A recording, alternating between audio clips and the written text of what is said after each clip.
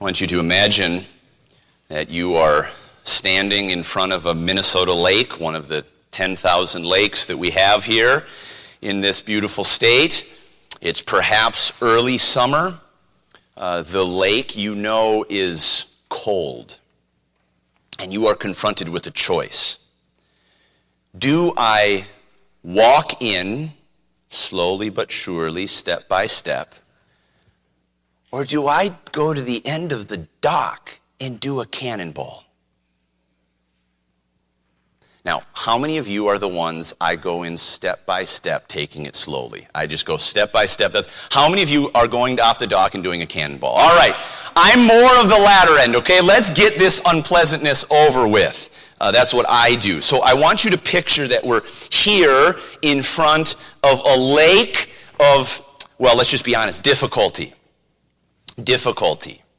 Mark chapter 13 is one of the most difficult sermons, if not the most difficult sayings that Jesus has ever had.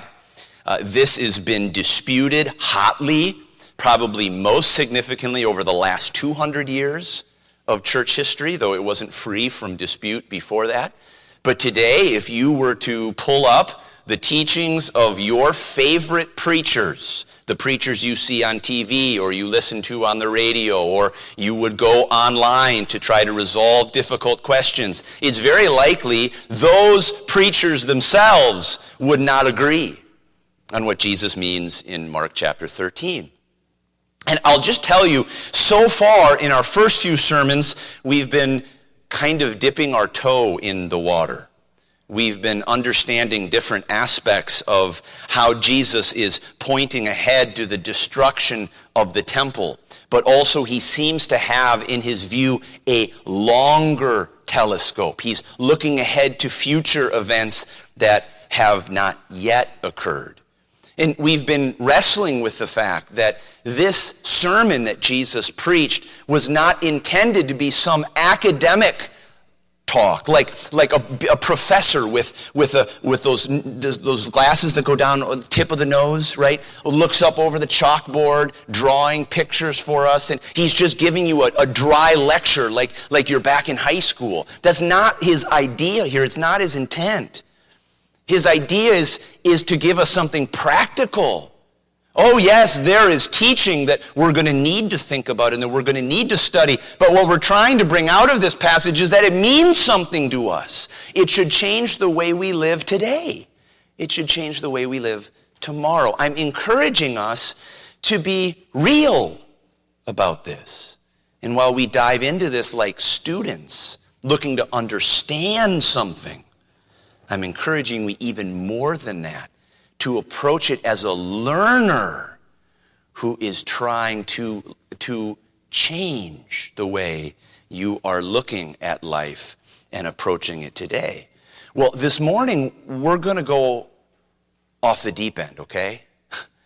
We're going to dive in. I don't know if we're going to do a cannonball.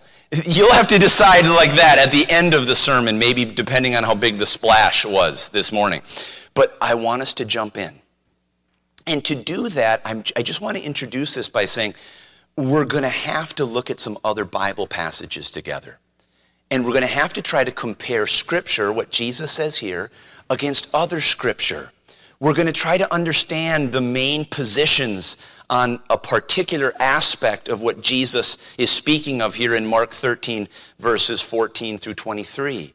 And hopefully laying a groundwork for us to continue swimming in the deep end this upcoming weeks before ultimately we draw out our final conclusions.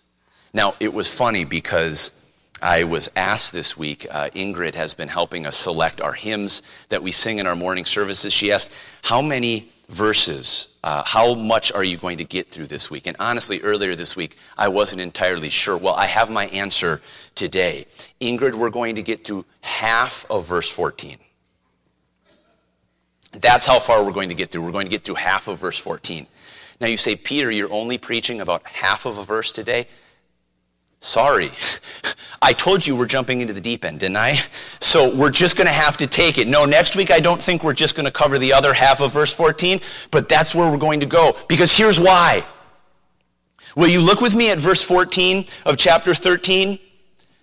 Notice that verse 14 begins with a but. But. That's a term of contrast. That means he's kind of changing the subject a little bit. He's been talking about the persecution and the difficulty that would be coming to his followers. And we understood last week, his disciples who heard this, they experienced that difficulty. And for about 2,000 years, Christians have been experiencing this difficulty. And you, in your life, may experience some forms of this difficulty. And in the future, those who follow Christ will experience this kinds of difficulty in perhaps an even greater way than humanity has ever seen to this point. And now Jesus says, but, when ye shall see the abomination of desolation. You say, what on earth? The abomination of desolation. Now keep on going.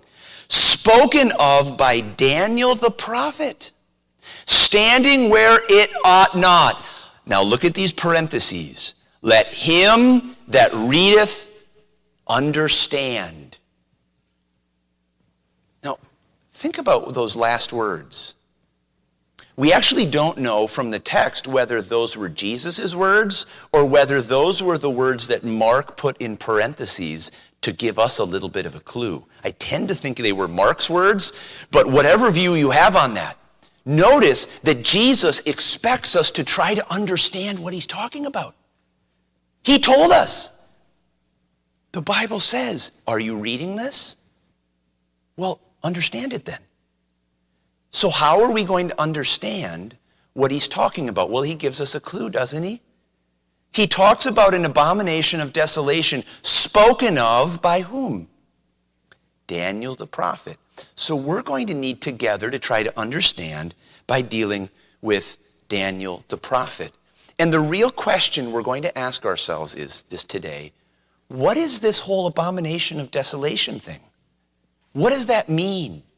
And when we start to get a better clue of what that means, I think the foundation will be laid for us to keep on going in these verses that Jesus is speaking of and we are reading this morning. The subject, the title of the message this morning is simply this: the abomination of desolation. The abomination of desolation. And we're going to ask 3 questions for ourselves today. These are going to be our 3 points for our message today. The first question is this: what is this thing? What is the abomination of desolation? The second question we're going to ask is, when does this occur? When is this abomination of desolation going to happen? The third question we're going to ask is, okay, what does this mean for us? Why does it matter? What should I take from this? And Pastor Peter, how will this change the way I live today? We're going to try to answer that question.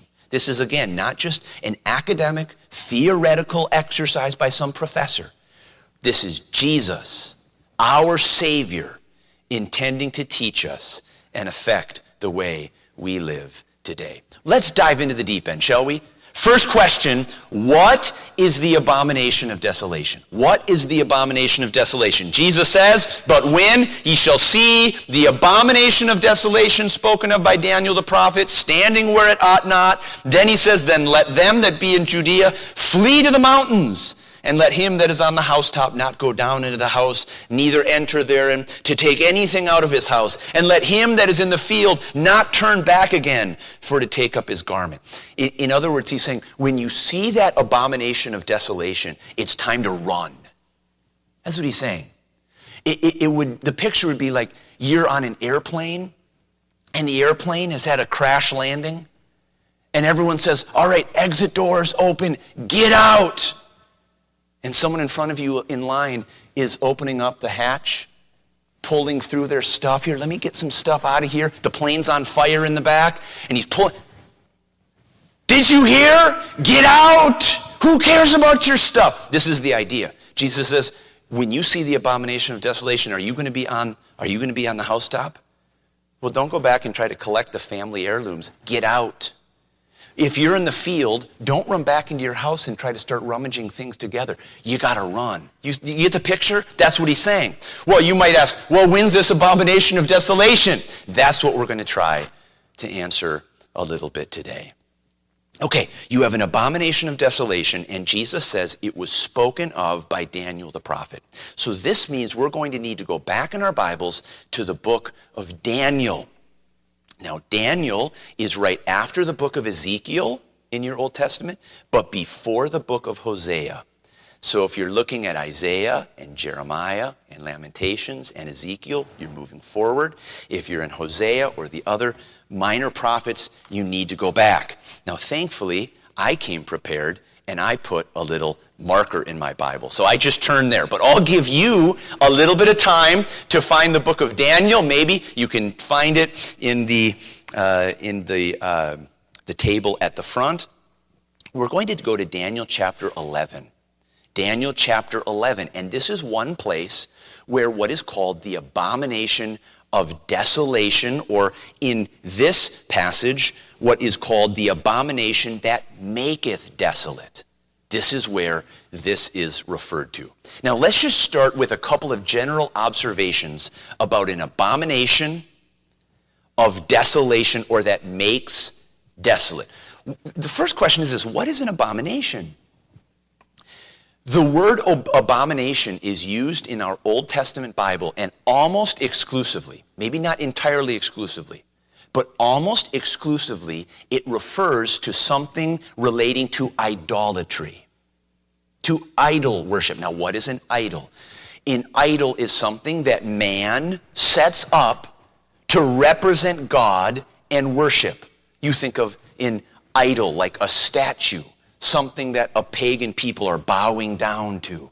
People are following after this. This is my God. This represents my God. And throughout the Old Testament, God tells his people, don't make idols. Don't set up statues of animals, because I'm not like that. I don't look like what you think I look like. You can't capture me as being a picture of a cow or of another kind of animal. You can't capture me in the picture of the sun or of any other of the planetary beings that have been worshipped across time. I don't look like that. You are lying when you set it up and you say, here's my idol. This is God. This is my depiction of God. And that's why we see in the second commandment of the 10 Commandments, don't make any graven image. Don't make any statue. Don't make any idol. This was the war that God's people were engaged in spiritually. They wanted to raise up these idols, and God was continually telling them, no. Okay, so over and over again in our Old Testament, the word abomination has the idea of idolatry, making an idol. So that's one clue right there. There's an abomination that is connected to idolatry, to making an idol. Now look at the second word, the abomination of desolation, or that makes desolate. Desolate is a word that we don't use very often today. We might say that desolation has the idea of something destroyed. Something that's been completely rendered empty. Nothing. The way you might use it today is if a city has been bombed out by war and the inhabitants have fled and the buildings are empty and they're knocked down by the bombing campaign. You would say, whoa, that city is desolate. It's empty. It has nothing there anymore. It's been destroyed. It's been ravaged. You can come up with synonyms of this word, what it means. But that's the picture. So think about combining these two things together. You've got something connected to idolatry, right? An abomination, an idol of some kind. And what that does is that it renders something destroyed. It renders something desolate, empty. Okay? That's the picture. So Jesus is saying, when you see this idol, this kind of idolatrous event that renders something destroyed, that's when you're going to watch. Okay, now let's look with me at Daniel chapter 11, and we're going to start at verse 30. Now, I just need to give you a little bit of context. You can go read this chapter on your own and try to understand more of the context. But the basic idea here is that in the 6th century BC, so about 530 years before Jesus came, about 500 years before, Daniel receives a vision. Daniel is this prophet of God who is in ancient Babylon as a faithful Jewish man who is worshiping God. And God sends him a vision, a revelation of what will happen in the future. And now Daniel is writing this vision down. And these words in Daniel chapter 11 are a prophecy of things that will happen over the next several hundred years from when Daniel is alive.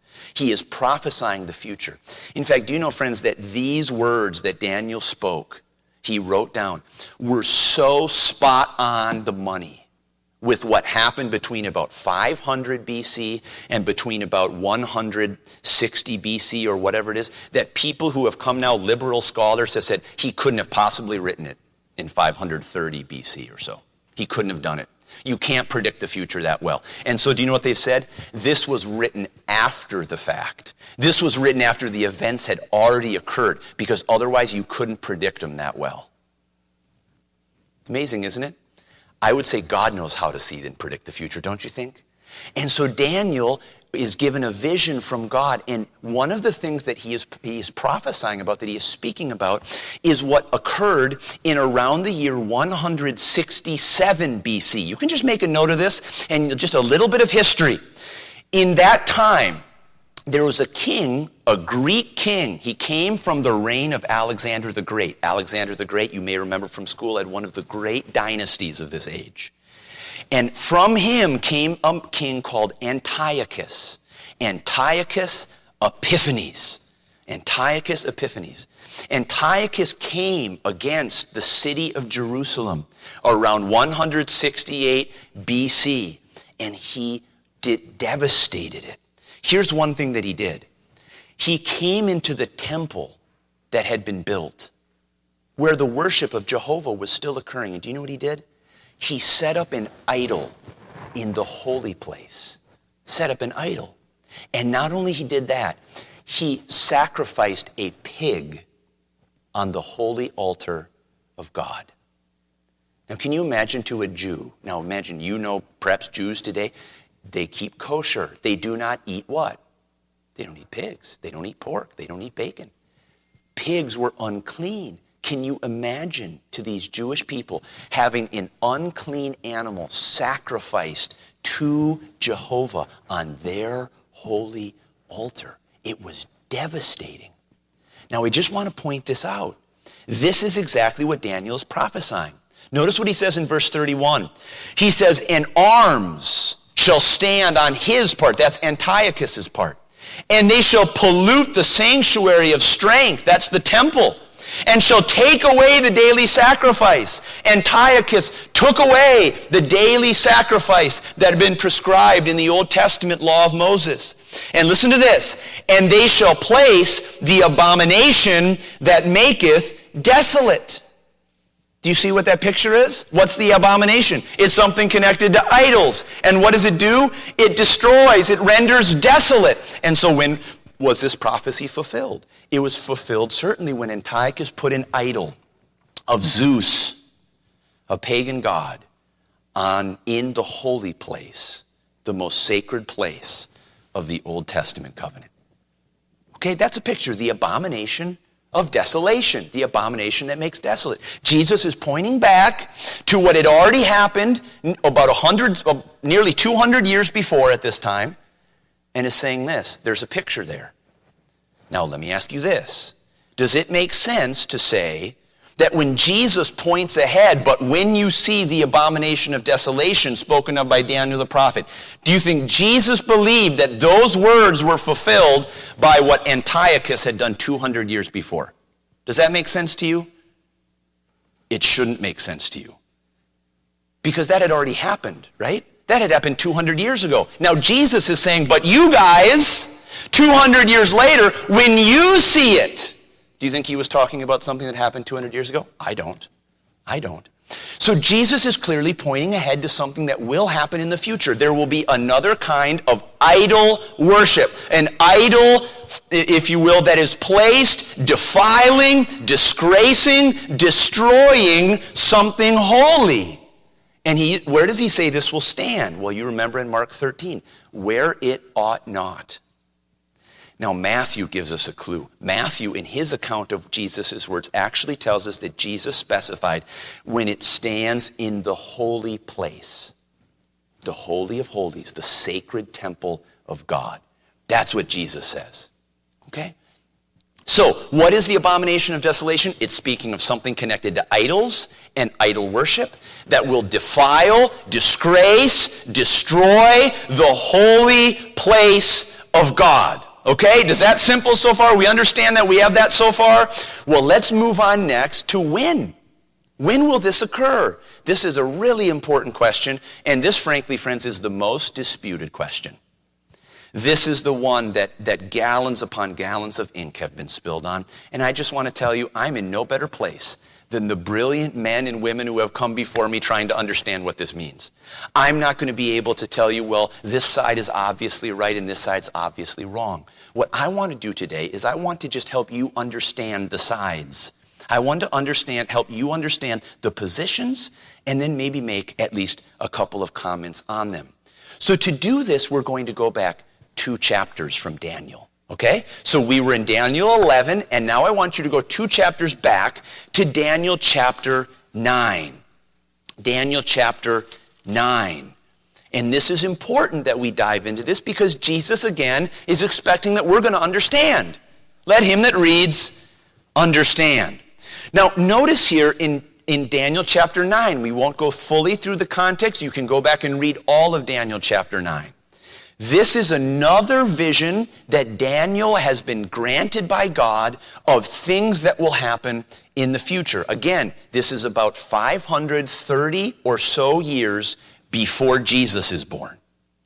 And I want you to notice in verse number 22, an angel comes to Daniel and tells him, "Oh, Daniel, I am now come forth to give thee skill and understanding. At the beginning of thy supplications, your prayers, the commandment came forth, and I am come to show thee, for thou art greatly beloved." You are beloved, Daniel.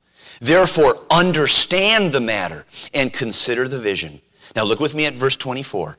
70 weeks are determined upon thy people and upon thy holy city. Now stop there for a minute. What were Daniel's people? What would we call them? They were the Jews, right? So he's saying 70 weeks are determined upon your people, the Jewish people, and upon your holy city. Which holy city was that? Jerusalem. So we're talking about something that is uniquely affecting the Jews and that is uniquely affecting Jerusalem. Okay? Let's keep on going. And notice these 70 weeks are determined to finish the transgression and to make an end of sins and to make reconciliation for iniquity. Interesting. And to bring in everlasting righteousness and to seal up the vision and prophecy and to anoint the most holy. Know therefore and understand that from the going forth of the commandment to restore and to build Jerusalem unto the Messiah, the Prince, shall be 7 weeks and 62 weeks. 62 weeks is 62 weeks. Remember, he said there were 70 weeks. And now we have a division. We have 7 weeks and we have 62 weeks. 62 plus 7 weeks equals 69 weeks. So he said there's 70 weeks, and now I'm going to tell you about 69 of them. How many does that leave? Can we do math in our heads here? 1. Wow, you guys are good. You passed elementary mathematics. Well done. 70 weeks. Now, we're not going to dive down into this deep water, okay?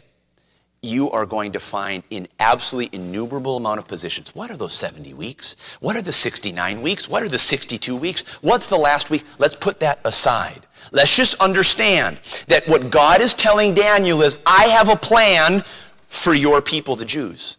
And I have a plan for your people, in the city of Jerusalem. I have a plan for that. And it's a determined time, 70 weeks. Again, we're not going to get into the details.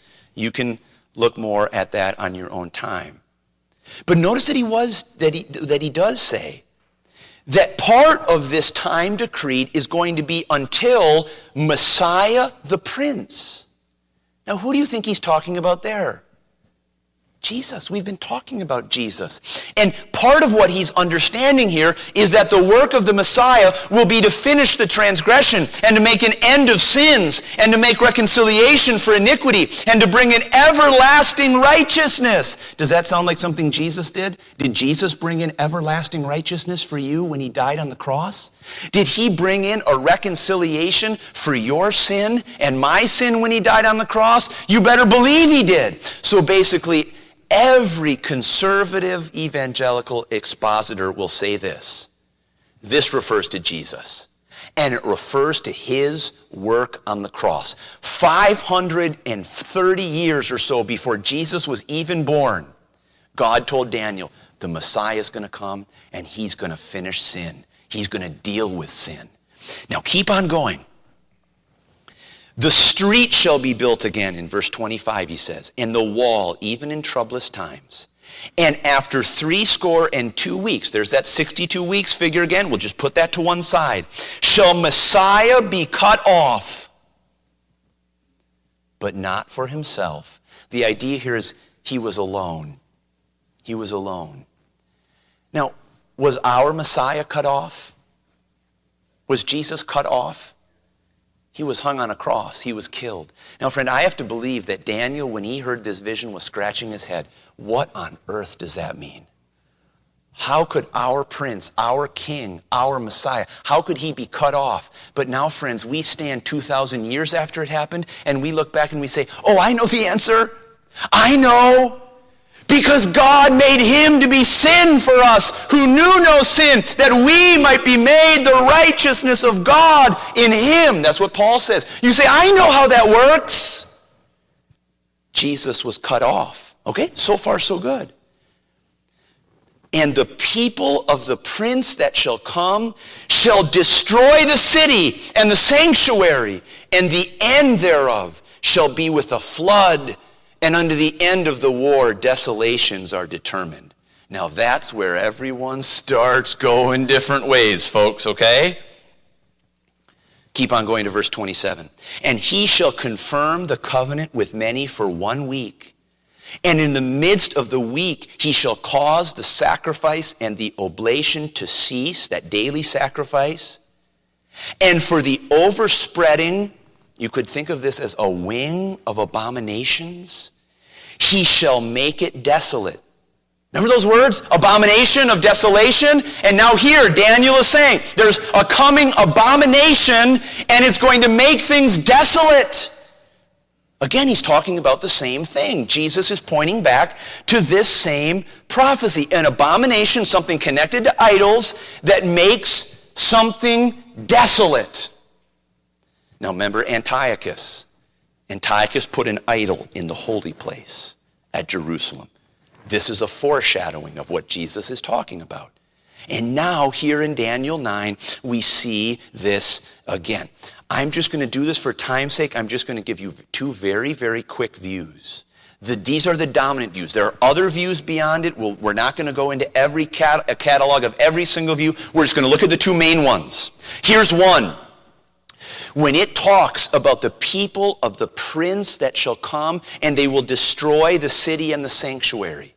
One view of this is that this refers to the destruction of the temple at Jerusalem. And the abomination of desolation was when the Roman soldiers swept into the city, knocked down the temple, and made sacrifices to their gods in the temple courts. That is one understanding. This was fulfilled in that time. It's done. That's what happened. That's what's being referred to. And so then when you transport that idea into Mark 13, right? Jesus says, when you see the abomination of desolation, stand where it ought not. You say, okay, well, I know what happened. He's referring to what would happen from his life about 40 years later, when in AD 70, 40 years or so after Jesus, the Romans swept in, destroyed the city. You say, okay, I think I might be able to understand that, right? Now, that's a very, very prominent view today.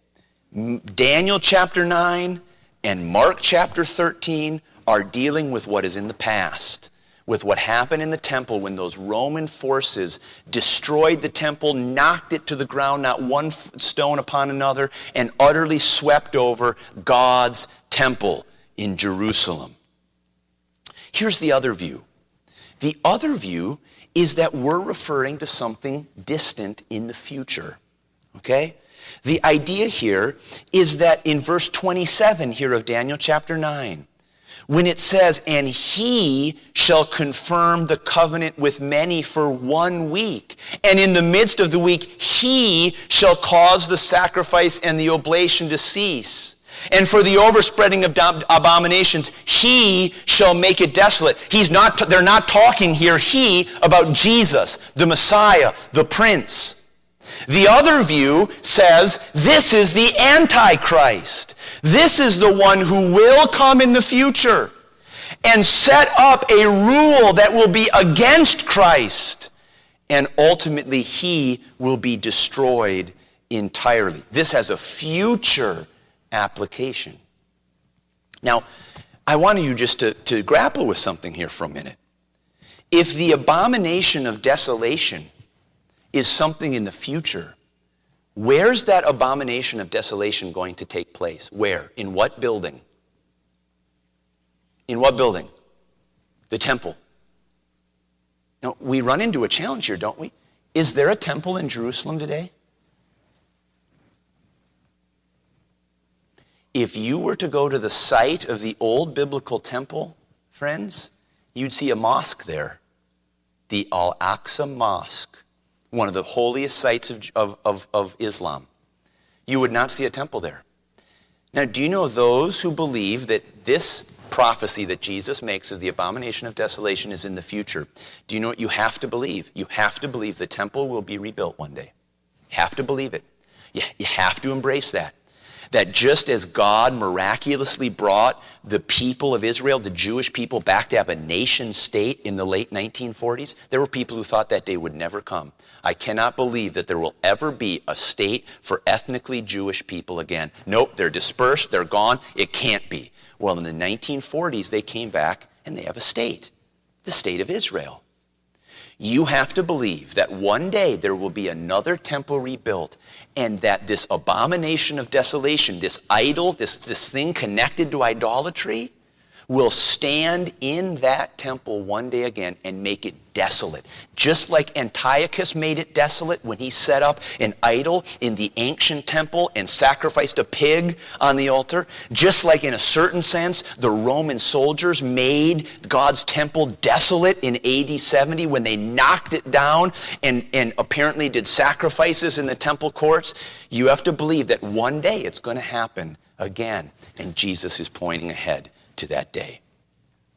Well, you might ask, well, if we're wrestling with that question, is there any indication in the New Testament that there will be that temple that's rebuilt?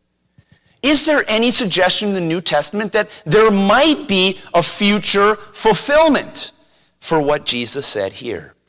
And now I want us to turn to the book of 2 Thessalonians and chapter 2. 2 Thessalonians and chapter 2. Now again, if you're looking for where the book of 2 Thessalonians is, do you have any idea for what might come before it? This is a tough one. 1 Thessalonians, you guys are good. Good job. 2 Thessalonians comes right after 1 Thessalonians and right before 1 Timothy. So if you're in the books of Timothy, go backwards, and 1 Thessalonians follows Colossians. Okay, so 2 Thessalonians and chapter 2. We're just going to try to take a very high-level view of this to understand how it might apply to this question. where is this abomination of desolation going to occur, and what's going to be the time of it. Now look at verse 1 of chapter 2. This is Paul speaking to a new church in Thessalonica, a city that had a church that had come to Christ. Now we beseech you, brethren, he says, by the coming of our Lord Jesus Christ, and by our gathering together unto him, that ye be not soon shaken in mind. I don't want you to be worried. I don't want you to be anxious or be troubled, neither by spirit, nor by word, nor by letter as from us. Now listen to this. As that the day of Christ is at hand. You say, okay, well, what's he saying? Here's what the Thessalonians were worried about. They were worried that the coming of Christ had already happened. Now, cut them some slack. We live in a different age than they did back then. They were still very young in their faith. They said, we're worried. We're worried that Christ has already come and that we're already in the day of the Lord. And the day of the Lord looks back to Old Testament prophecy that speaks of a day of fearful judgment, of fearful trouble, of fearful difficulty. Now, wouldn't that make you scared a little bit? If the word started going around Straight Gate this morning, did you know Jesus already came and you were left? And did you know the only thing you have to look forward to is miserable trouble and tribulation and difficulty? Wouldn't that shake you a little bit? Paul jumps in and says, whoa, guys, nope. Don't be worried. You're not in the day of the Lord. You're not in that season of tribulation. Why? Now look what his answer is. Let no man deceive you by any means, for that day shall not come, except there come a falling away first, and that man of sin be revealed, the son of perdition. The idea is the son of destruction. Now notice his logic. He's saying you don't have to worry that Jesus has come already and that you're facing great tribulation and judgment. Why? Because something has to come first. Do you see that? In other words, it hasn't come yet. It hasn't come. Now notice what has to be revealed. There has to become a falling away first. The idea here is of apostasy. People falling away, rejecting Christ. And not just that there's a revealing of the man of sin. Now, we all sin. I sin, you sin. Even as Christians, we sin. But we're not a man of sin. It's like someone who is a personification of sin. Like you look at him and everything just screams. He literally embodies sin. He embodies lawlessness. He embodies iniquity. I mean, this is like, I hesitate to say this. He is not the devil incarnate, because we're going to see he is sent by the devil, right? He is sent by Satan. But it's like if the devil, in a sense, that just personifies his entire character. Now, friends, this refers to the Antichrist. The one who will come in the future and stand directly opposed to Jesus and his truth. You can read about him. He is identified with the beast in the book of Revelation. If you've gone into the book of Revelation, he's identified with the beast. He is identified with Old Testament prophecy. This is the very embodiment of sin. Now listen to what Paul says. He opposes in verse 4 and exalts himself above all that is called God or that is worshipped. Now listen to these very interesting words. So that he as God sits in the temple of God, showing himself that he is God.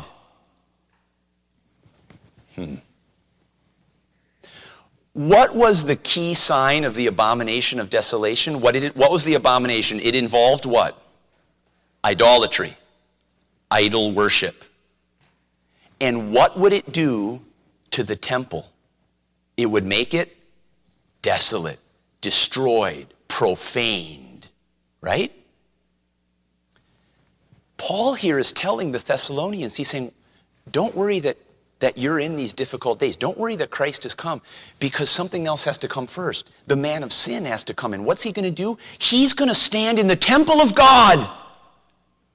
And he's going to say, I am God. Do you know that's what the Antichrist is going to do? He's going to associate himself with God himself, standing in the temple of God. Now, friends, does that sound like something that would be desolate, that would be destructive, that would render something utterly desolate? To me, it does. You know, friends, I don't think there's a very good argument to be made that this has been fulfilled in the past. I don't think there's a very good argument to be made that this verse, someone identifying himself as God, happened when the Roman soldiers overswept Jerusalem in AD 70. I don't think there is. Do you know why?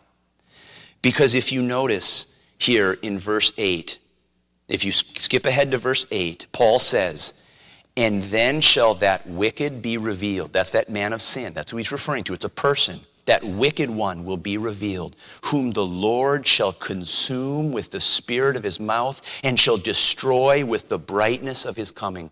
Who's going to destroy this wicked one? Christ is. That man of sin is a son of destruction. He will be utterly wiped out. He will be pushed off the scene by what? By the coming of Christ. Christ will come and take care of him.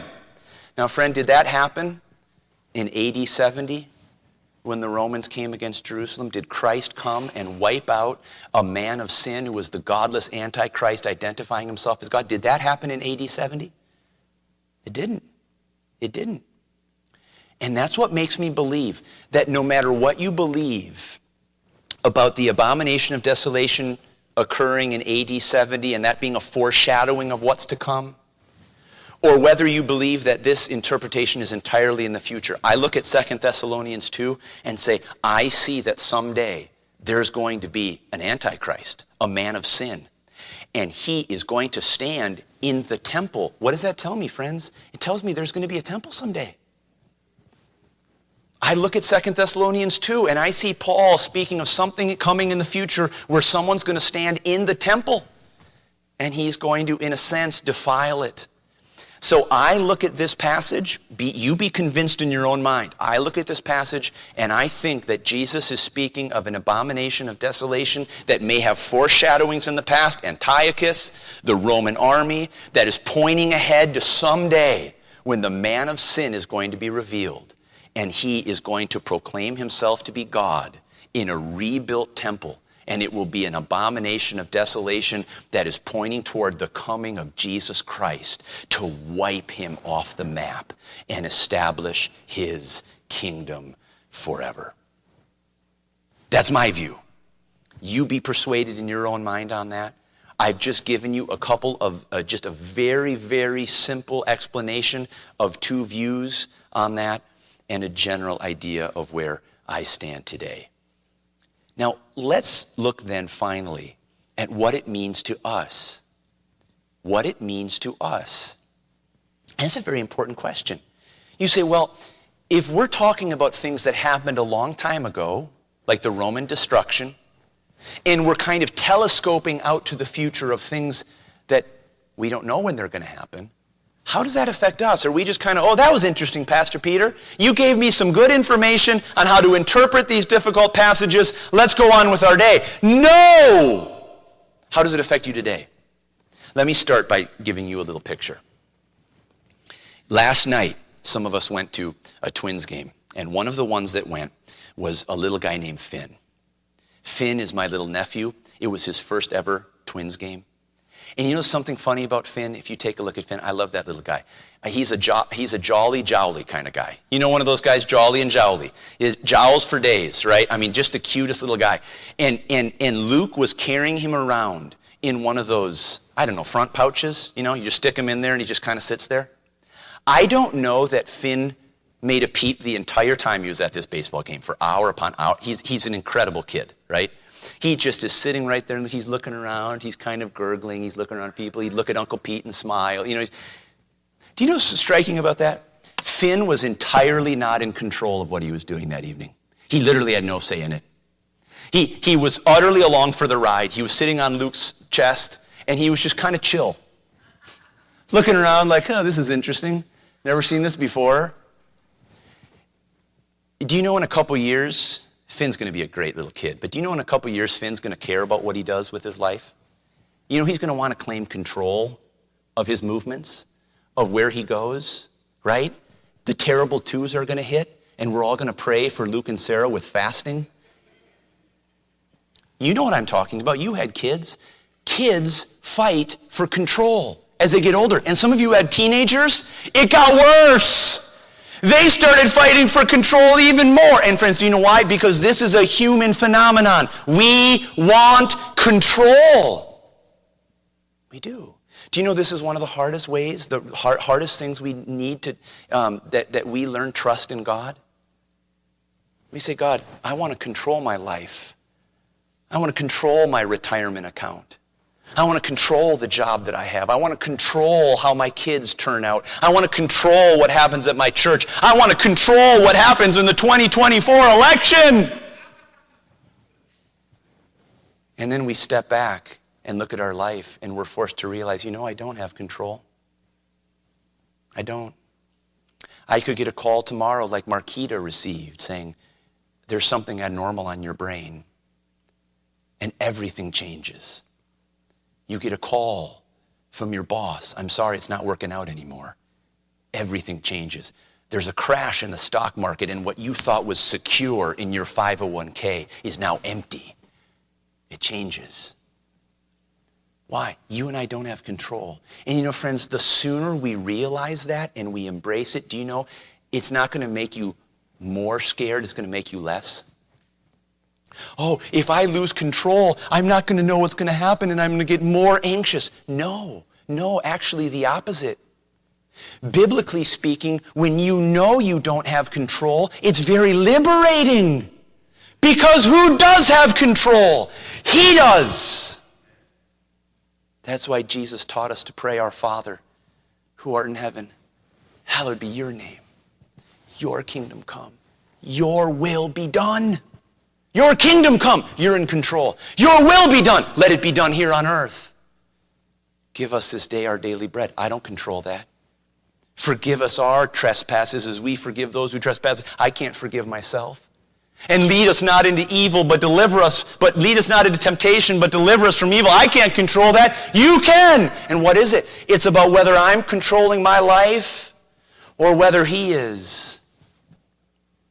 And do you know how freeing it is, friends, when we're able to say, God, you're the one in control, I'm not. It'll make you pray more. It'll make you get into the Bible more. It'll make you trust more. When you say, God, I'm not the one in control of this. You say, why do you take us there? Because, friends, look at this picture of this abomination of desolation. Can you imagine these Jews listening to Jesus' words for the first time, hearing that their temple was going to be destroyed by foreign invaders? How do you think that made them feel? Completely out of control? Completely anxious? Completely shaken? You're saying our national identity as Jews is going to be plunged to the ground? No! And Jesus says, do you know what Jesus says in Mark 13?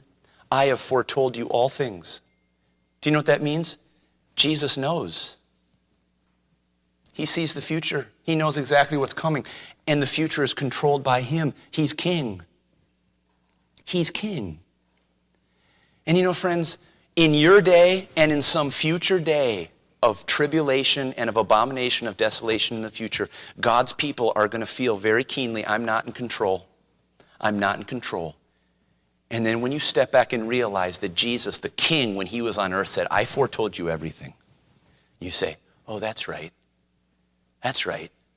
History is His story. It's your story, isn't it, Jesus? It's all about you. That's right. And when this abomination of desolation that's going to be so fearful and so anxiety-inducing, when that comes into the world, you're still going to be in control, aren't you? Yep, I am.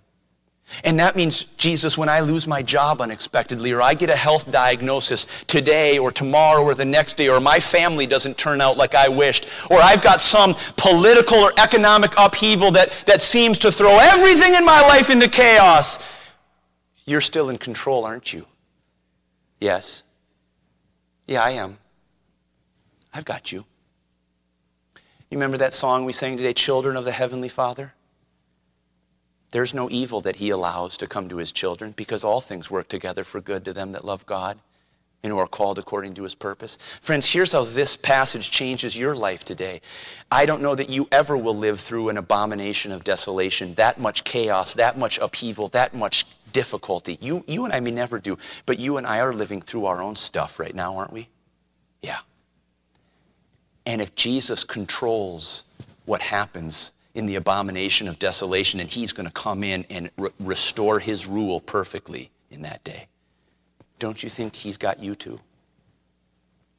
Last night, I was coming home from that baseball game, and it was about 10 o'clock on the nose, and I started hearing explosions. Boom, boom. And I noticed someone in the car next, they were like rolling down the window and trying to figure it out. And I had to think about it for a minute. Wait, what's going on? What's going on here? It was the summer festival in Minneapolis. It was the Aquatennial fireworks. And sure enough, we drove over that 35W North Bridge going north and over the river there over Boom Island, just this incredible fireworks display. It's like, wow, that's really cool. Do you know, friends, if I had heard those same booms and I was in the country of Ukraine last night, do you know I would have thought something far different? I wouldn't have been looking up for fireworks. I'd have been running for cover. I'd have been scared.